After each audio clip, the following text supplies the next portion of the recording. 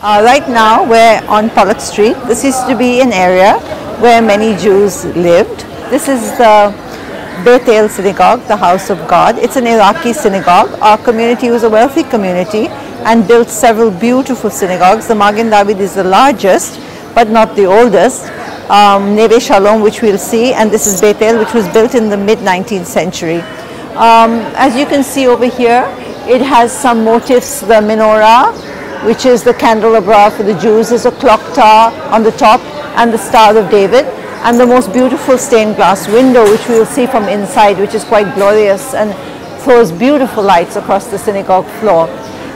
We'll mount the steps, we'll enter the synagogue. On the left is a small room where people would congregate, and it's an old Iraqi synagogue. There's a ladies' gallery upstairs where the women and children sit, and downstairs is where the men and the boys sit. So let's proceed. Yes. I always like to stop over here because this is a picture of one of the founders of our community, and it's important to look at him because he's an Arab gentleman. Of course, he's an Arab Jew, which we don't usually put together nowadays because we think of Arabs and Jews as two separate entities. But in fact, we lived in the Arab world for thousands of years, and it was not till the 18th century, 1790s, that we moved to Kolkata. And the founder of our community, who is an ancestor of my father's, Shalom Cohen, came from Aleppo, Syria, but we're called Iraqi Jews because we follow the liturgy of Baghdad. And the liturgy of Baghdad, because that's where all the great Jewish scholars resided, because after the first Babylonian exile, etc. So you will see that the synagogue is less Arab looking than him, because when the Jews came over here, they were impressed by what they saw around them. They wanted to become more British, more European, and they moved from being a Judeo-Arabic community to a more Judeo-European community. And so the synagogue, though it follows the Baghdadi style, the Middle Eastern style, in that we have a bima, center place where the priest reads from, ladies' galleries upstairs, a chachal, which is the interior where we keep the most sacred objects, which is the 5 books of Moses wrapped in beautiful silver casings, where the outside of the synagogue looks a bit church-like because they were impressed and followed what the British were doing and must have seen St. John's Church and St. Paul's Cathedral, and so began building in that style with permission from Baghdad that they could do so. This is the newly renovated synagogue, the Beit El Synagogue, which was completed this year. A lot of money was spent on doing so, but you can see the structure. It's quite lovely and shows also the wealth of the community. Let me take you in and show you the bima. This is where the people who were reading the Torah portions read from. We didn't have a rabbi in our community until the 1950s, but everybody was learned in Jewish ritual and rites, and they would read from here. The ladies sat upstairs, and here the benches are placed in a kind of a U because each section was for a family to sit in. And over here is where they would keep their prayer books. So these are beautiful prayer boxes which would be filled with prayer books. Okay, let's walk now up to the most holy place of the synagogue. Hebrew lettering saying, know who it is before you stand, before whom you stand. And over here in this large area behind would be where we keep the Sefer Torahs, which we'll ask him to open up and show you at least from the outside. You can see what it looks like. These curtains over here are called parochet, okay? And parochet really is, in the center, is an emblem, is the person who gifted it in honor of a dead person in their family. And, you know, we go very simply to the grave with a white sheet, but this would be put on the bier for a while. And then basically it's taken out once or twice a year to respect and honor that person who had died. It's a sheet that separates the spiritual from the material world. So it's on the gates. And in certain festivals, like when we celebrate Simchat Torah, these beautiful parochet would be hanging down from all the balconies. Beautiful old fan with a long pole and lovely work on it. I can't see who's the maker of that fan. But you can see the stars on the dome. May you multiply like the stars in the heavens. And over there is the 10 Commandments, which is the central feature of the Jewish religion, and you see it in the red window. And on either side there was a window, which was, it was a space for God's light to enter. You can see we have no images. We don't believe in any graven images. We don't even take the name of God. And over here, these are the old structures for the lights to go in. And basically when you lit the oil lamp, and there were small glasses filled with oil, this was before electricity was there, and you'd place your oil lamp here and it would be filled with little glasses with oil lamps in it. And if we can turn around and look the other side, you'll see the beautiful stained glass window, which I think makes the synagogue really very, very special. And it picks up on the colors on the window, on the stained glass. And I love the long fan rods, which are really lovely. And come speak to one of the caretakers, because they're all Muslim. They look after our synagogue, and they've done so for generations. I think his family has been here for 4 generations. Here we have a lovely view from the balcony. As young girls, we would be looking down, looking at all the boys, looking at the men, passing our comments. They couldn't look, obviously, as up at us, because the services were long in Hebrew. She didn't understand too much of. And I wanted to show you a couple of the beautiful chairs and the cane work, which a few of them still have. Here's a beautiful chair. This is done in very fine cane with weavers, which were common in our day. We took it for granted, but now when I look at the plastic caning that's done on most chairs, I remember this with nostalgia and realize how much work went into the making of each one of these, I think this is a beautiful view when you see this pillared colonnade and the wrought iron balcony. Actually, what I find so beautiful about this synagogue is from every angle. It really looks so lovely. So I would say the Magen David is a much grander synagogue. It's the king of synagogues. It's very majestic. But I love this synagogue, the Beit El, even though it's not my family synagogue. It's like a queen. It's just got more grace. It's got more charm. It's not overpowering. It's not overpoweringly wealthy, but it's great.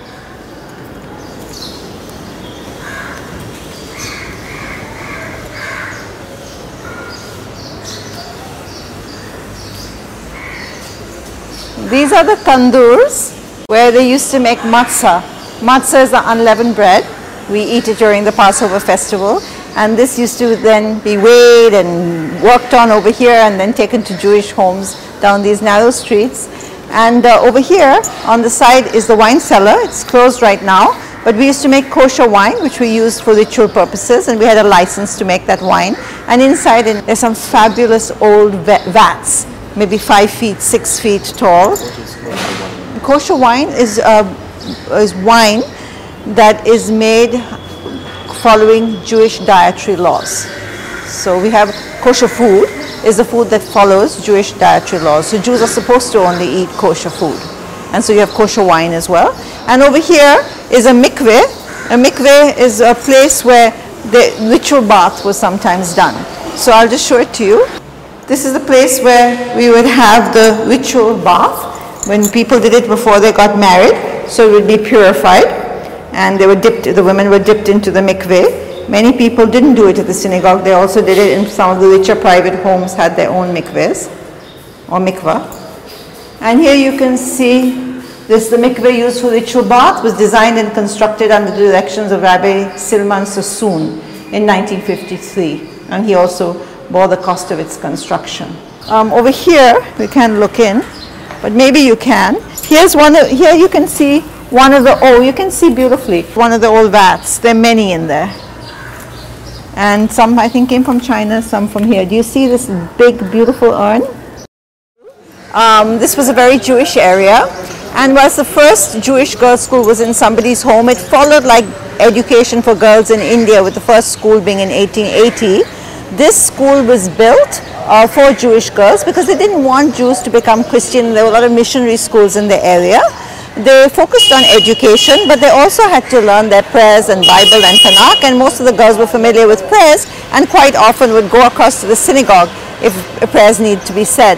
My mother went to this school, and you can see at the time it was a very, very beautiful building. You can see some of the architecture, some of the decoration that's still left on the wall. There were about, I think, maybe 300 or 400 girls in the school at the time.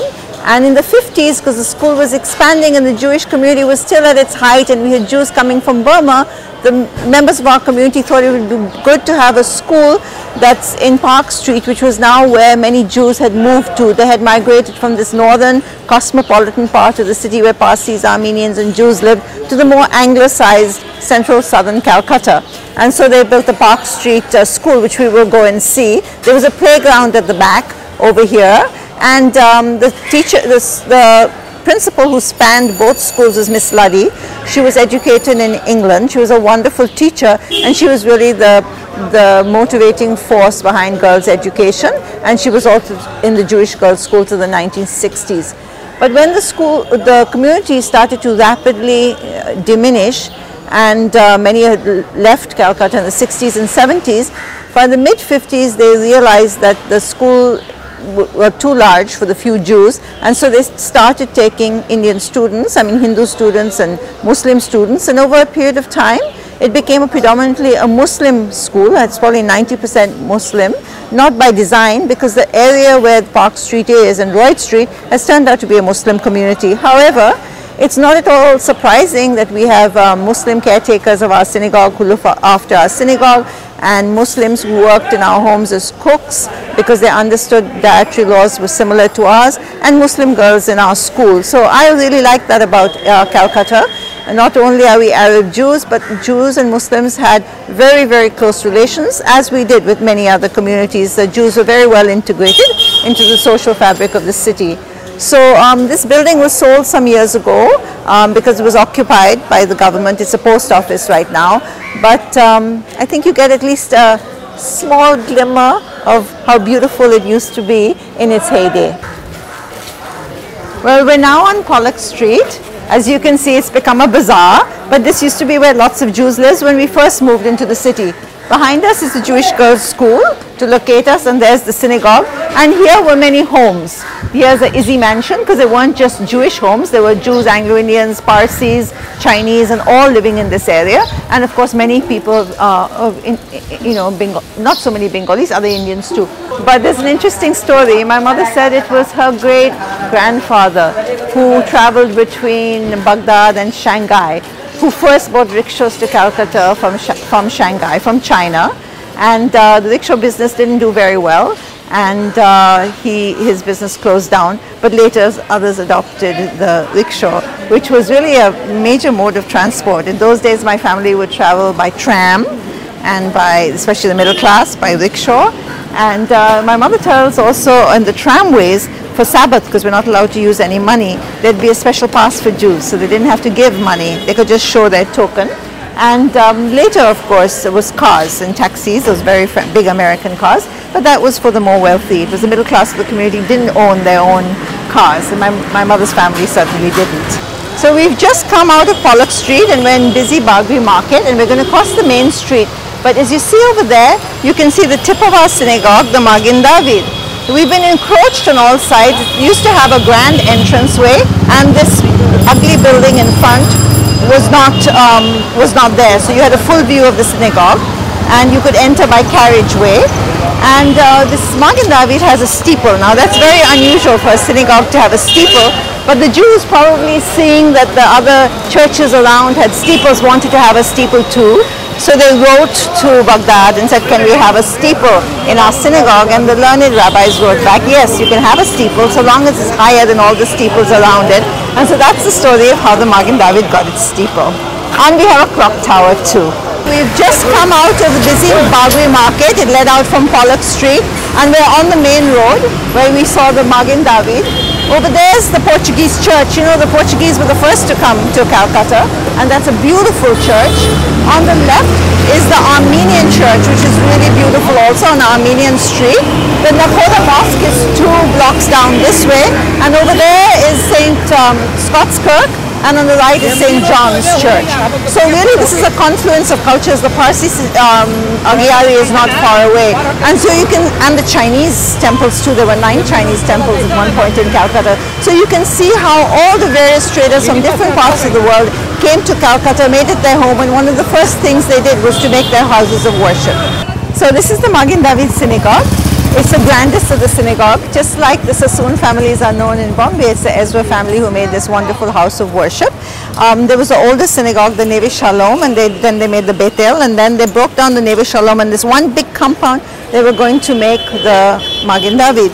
But of course, Jews, if you have 3 Jews, you have 4 opinions, if not 5. And they couldn't agree on the name of the synagogue, so then they went and built their own, back the old synagogue in 1912. So even though that was the site of the oldest synagogue, it's now the most recent, and we'll be going inside the Magen David, which is an ASI site, Archaeological Survey of India, and this too has recently been renovated with the funds of the Jewish community. So this is the Magen David, the grandest of the synagogues. They say it's the biggest synagogue in Asia. Actually, the one in Pune, which is also for the Baghdadi Jewish community, says they're the biggest one in Asia. So I'm not sure how they count what is the biggest, is the square footage, the number of seats, but they're both competitive, we should say, as being the largest synagogue in Asia. There's the Neve Shalom. You can't, it's hard to enter from that side because we've been encroached on. So we go from this side. They built this entrance, and here's the magnificent Magen David. And you can see over here there are plaques to some of the founders and also to some of the young men who fell in the war and during the war effort. So he's going to put on a kippah.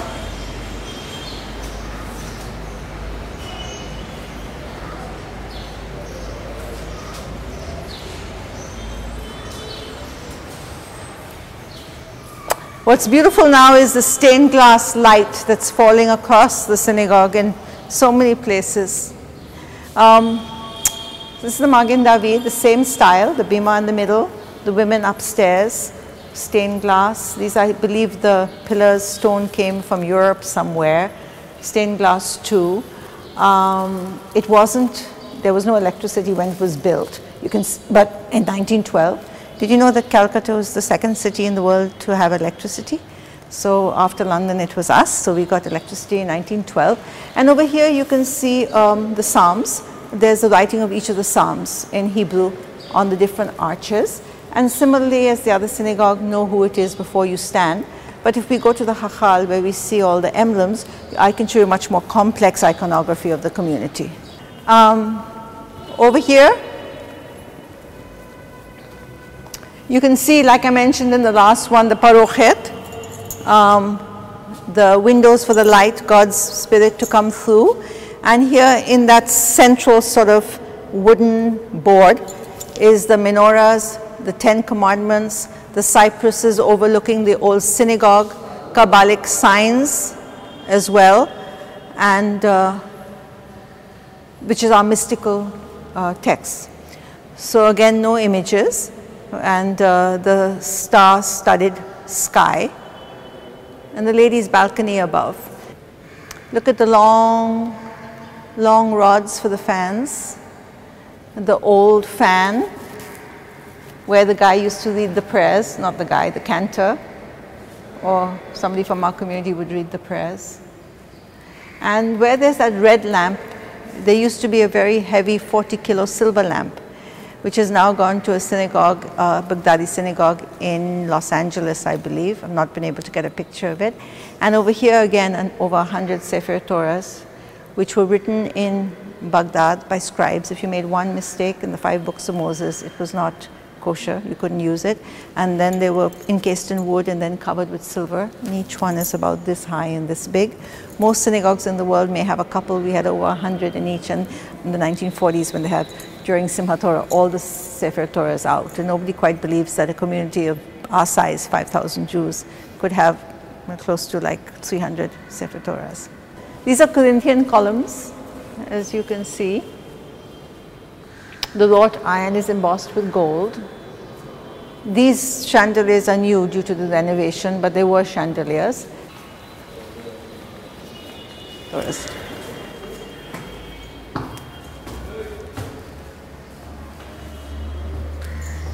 Can't see very well, but this is that Sir David Ezra written on the plaque? The light is falling, but it's the Ezra family who owned B.N. Elias Company and was the major industrialist of Calcutta. He was knighted.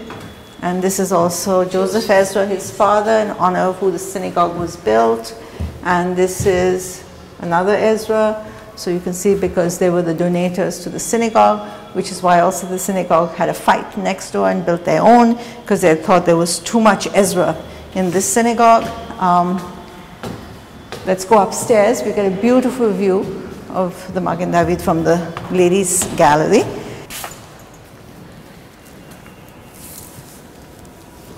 You can see the patterned tiles. It's got the Spanish Sephardic influence in the section of the Hachal, the bima, in the center. And you can see the play of light over there on the chairs, which I think looks so beautiful.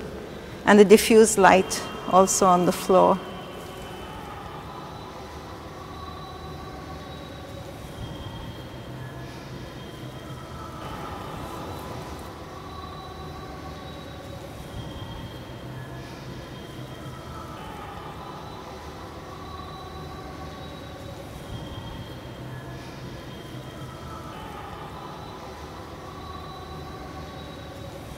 Yom Kippur is the Day of Atonement. It's the holiest day for Jews on our calendar. It's the day where we ask God to forgive us for all our sins. And first we have to forgive everybody we've sinned against and ask for His forgiveness. And then ask to be inscribed in the book of life for the next year, so that we live the next year. It's a very solemn occasion. We fast the whole day. We fast for 24 hours. And it comes soon after the New Year. Now, in Yom Kippur, which is the holiest day for Jews all over the world, during the war in the 1940s, I don't remember the exact date, there were American troops and English troops all over the East. And for one historic Yom Kippur, there flew troops from all over Asia and over the hump, Tibet, to come to Calcutta for the Yom Kippur service. And in the 1940s, I can't remember exactly which date, and the synagogue was crowded. I think it had close to 3,000 or 4,000 Jews, just the synagogue alone. And that was one of the sort of the most amazing days for the synagogue, and one that's memorable for Jews from around the world. They didn't think that they would be able to be in the heart of Asia, in the heart of British colonialism, in the midst of the war, observing Yom Kippur with Jews of Calcutta. So we're not allowed to have any picture of the Lord, no image, no graven images. We're not allowed to bow before graven images, but we're always in our prayers praising the Lord. God, He is one. And that's the basis of the religion, that God is one. He is all powerful. We always praise Him. He is the Lord.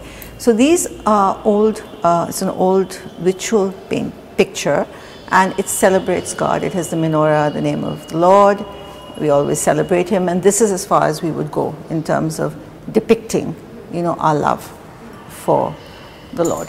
So it's always in ritual items, the menorah, and Hebrew verses which praise Him. And there would be more and more elaborate ones, but this is a simple one. In the archway you have the Magen David, the Star of David, and it's written there, Magen David in the center. It's the shield of David, the star. And it says, may all who are righteous enter these gates.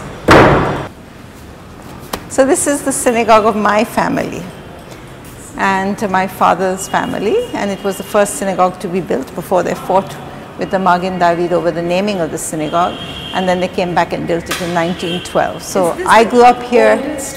It was the oldest one, and then it was broken down and then rebuilt in 1912. I used to sit up there with my family. The chairs didn't face that way, they faced frontwards, and my father and all sat around here. This is a very small synagogue, and I think it sort of is more the Iraqi traditional synagogue of old. It's less, I think, bombastic, less majestic. It's how we came as more simple people who then we were wealthy, we made a lot of money.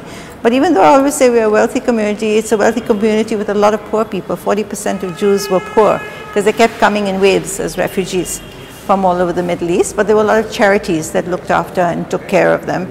So we were a wealthy community with free schools and hospitals and all those kinds of things for poor people. So it was a mecca, it was an attractive place for Jews from the diaspora to come. And from Europe and from Israel, there would always be people coming here looking for money to build things in synagogues in their part of the world and in Israel, in Safat. In fact, the oldest grave in the synagogue is from a traveler from Safat was visiting Calcutta. So it was a moving community, it was a diaspora community that spread from Basra, Baghdad to Shanghai, and there were small groups of Jews that lived in port cities across the way, and Calcutta was sort of the shining capital of this area. I was recently in Hong Kong. I'd gone to give a talk over there, and they talked about their Sefer Torahs coming from Calcutta, and they looked to Calcutta for guidance at the time because it was the largest community. Hong Kong was nothing at that time compared to what Calcutta is and how things change, right? So this is the Neve Shalom. I kind of like the synagogue. On the balcony you see is an old chuppah, a stand, which is, they used to put a cloth on top of it where marriages would take place. So my mother would have got married under that chuppah because she got married here in the Neve Shalom synagogue. And I was talking to you about some of the more elaborate ritual paintings. You can see one in the Hachal, and it's a smaller Hachal, so we would have had less Sefer Torahs over here. But yes, I like the synagogue. So you can see they all follow the same pattern, but grander and grander as the wealth of the community grew.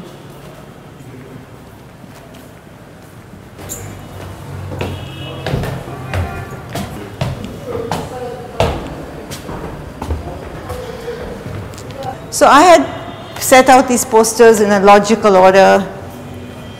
Now they're just thrown here, but these are that visual history of the community that I have. They're beautiful posters I made. This is a picture of my mom on her engagement. And this is my mom and dad with their wedding cake. This is my mom and dad in Agarpara in Riverside. There was a lovely home over there. So, yeah.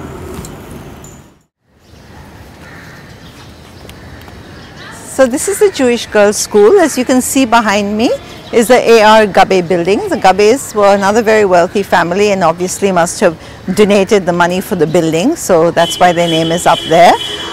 This school moved from Pollock Street, which I showed you, to Park Street and opened in 1960. By that time, they were already taking non-Jewish girls because we didn't have enough Jews in the community. As I told you today, the school is 90% Muslim. Today is going to be a big day, a special day at the Jewish Girls' School because they're having a reunion, I just heard. So you may talk to some of the alumni. I can see that they're busy setting up. The school does the ISC board. What's really nice about the school is a lot of the kids are from ordinary Muslim families. Their parents often come and stand waiting for them in burqa. Some of the girls come with burqa and then they change and then they wear a school uniform with the Star of David. And in Calcutta, nobody thinks that's strange, which is nice. They observe some of the Jewish holidays, not all. When my mother was going to school, they had many Jewish teachers, and Jewish teachers were very well known across Calcutta. They taught in many of the well-known schools, but they also had some Anglo-Indian teachers. And during Miss Luddy's time, when she was the principal, she also hired Indian teachers who were very qualified to teach. The school has had many famous alumni.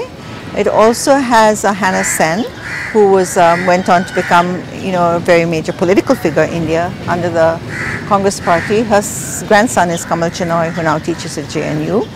There was also her sister Regina Guha, who taught here for a while. Regina Guha is a really important character. She died very young, but she was the first woman who was trained at presidency and was a lawyer and argued in the court for women to be lawyers. That case in 1916 did not go through, and finally women were accepted as lawyers under a Parsi woman who made the same case, a Kawasji, which was some later, but it was really Regina who was the forerunner.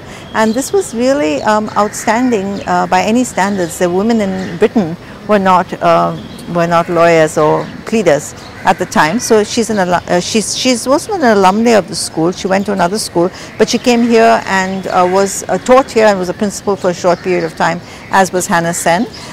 So there are many well-known alumni, and we can actually, if the hall is open, we can look at some of the plaques and see some of the students and which years they graduated. I know my mother's name is on one of the plaques. She was a head girl of the school. This school is very nostalgic for me. I didn't go to the Jewish Girls' School. I went to a school around the corner, but my grandmother was the warden of the hostel. This is the hostel. It looks like an old castle. At one time there was also some classrooms below. And the second floor was a hostel, and it was for girls of the community who either didn't have a strong family or for some reason were not able to stay at home, or Miss Luddy thought it would be better for them to be at the school. And when my granny was here, there were about 20 or 30 Jewish girls. They were all much bigger than me, so they used to play with me and have fun with me, and I used to have fun with them. There was a piano, and they would come and we'd sit together and have dinner. And my granny's room was over here on the side, and she used to try to teach me Hebrew.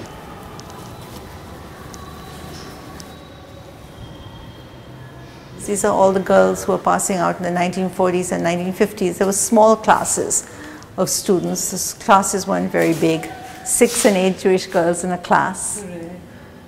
Well, it seems like 1949 had quite a lot more, 10 of them.